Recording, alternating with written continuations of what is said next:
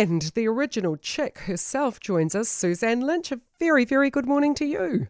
Hello, how are you? I'm very well. Did this come out of the blue for you? Absolutely out of the blue. In fact, we thought it was a hoax. I bet you did.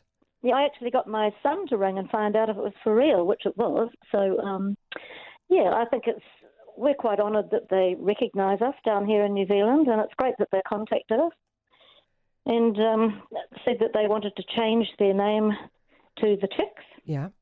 And I guess with all the unrest, and we chatted about it for a long time, and we just thought, well, with all the unrest over there, regardless of politics, I'm not interested. Yeah. But I can understand that they want to remove the word Dixie from their name.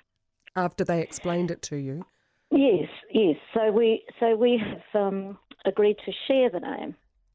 So we're still the Chicks, and now they are the Chicks as well. That is so cool. Yeah. Could you have made problems for them, like legally? I mean, morally as a human, I can't imagine you doing that, but legally, could there have been an issue? Pass.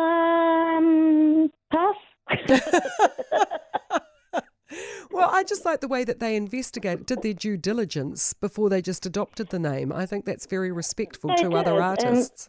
And honestly, we've been sort of a household name here since 1965, if you like. But obviously, we're not out performing every week anymore.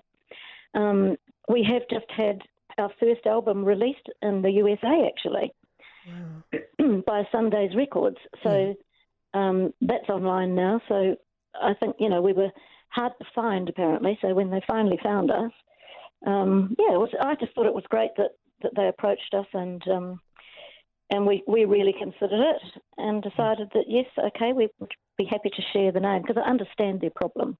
Yeah. Well, they're damned if they do and damned if they don't in this era of social media. There are people who are piling on them for giving in to the, to the snowflakes. And I've always loved the Dixie Chicks music as well, or the Chicks music, I should say now. Yeah.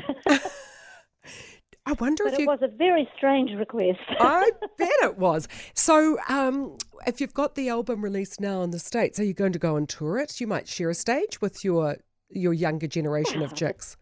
I suppose it's possible. I'd absolutely be working on that. That's the least thing you can open for them. It'd be fantastic.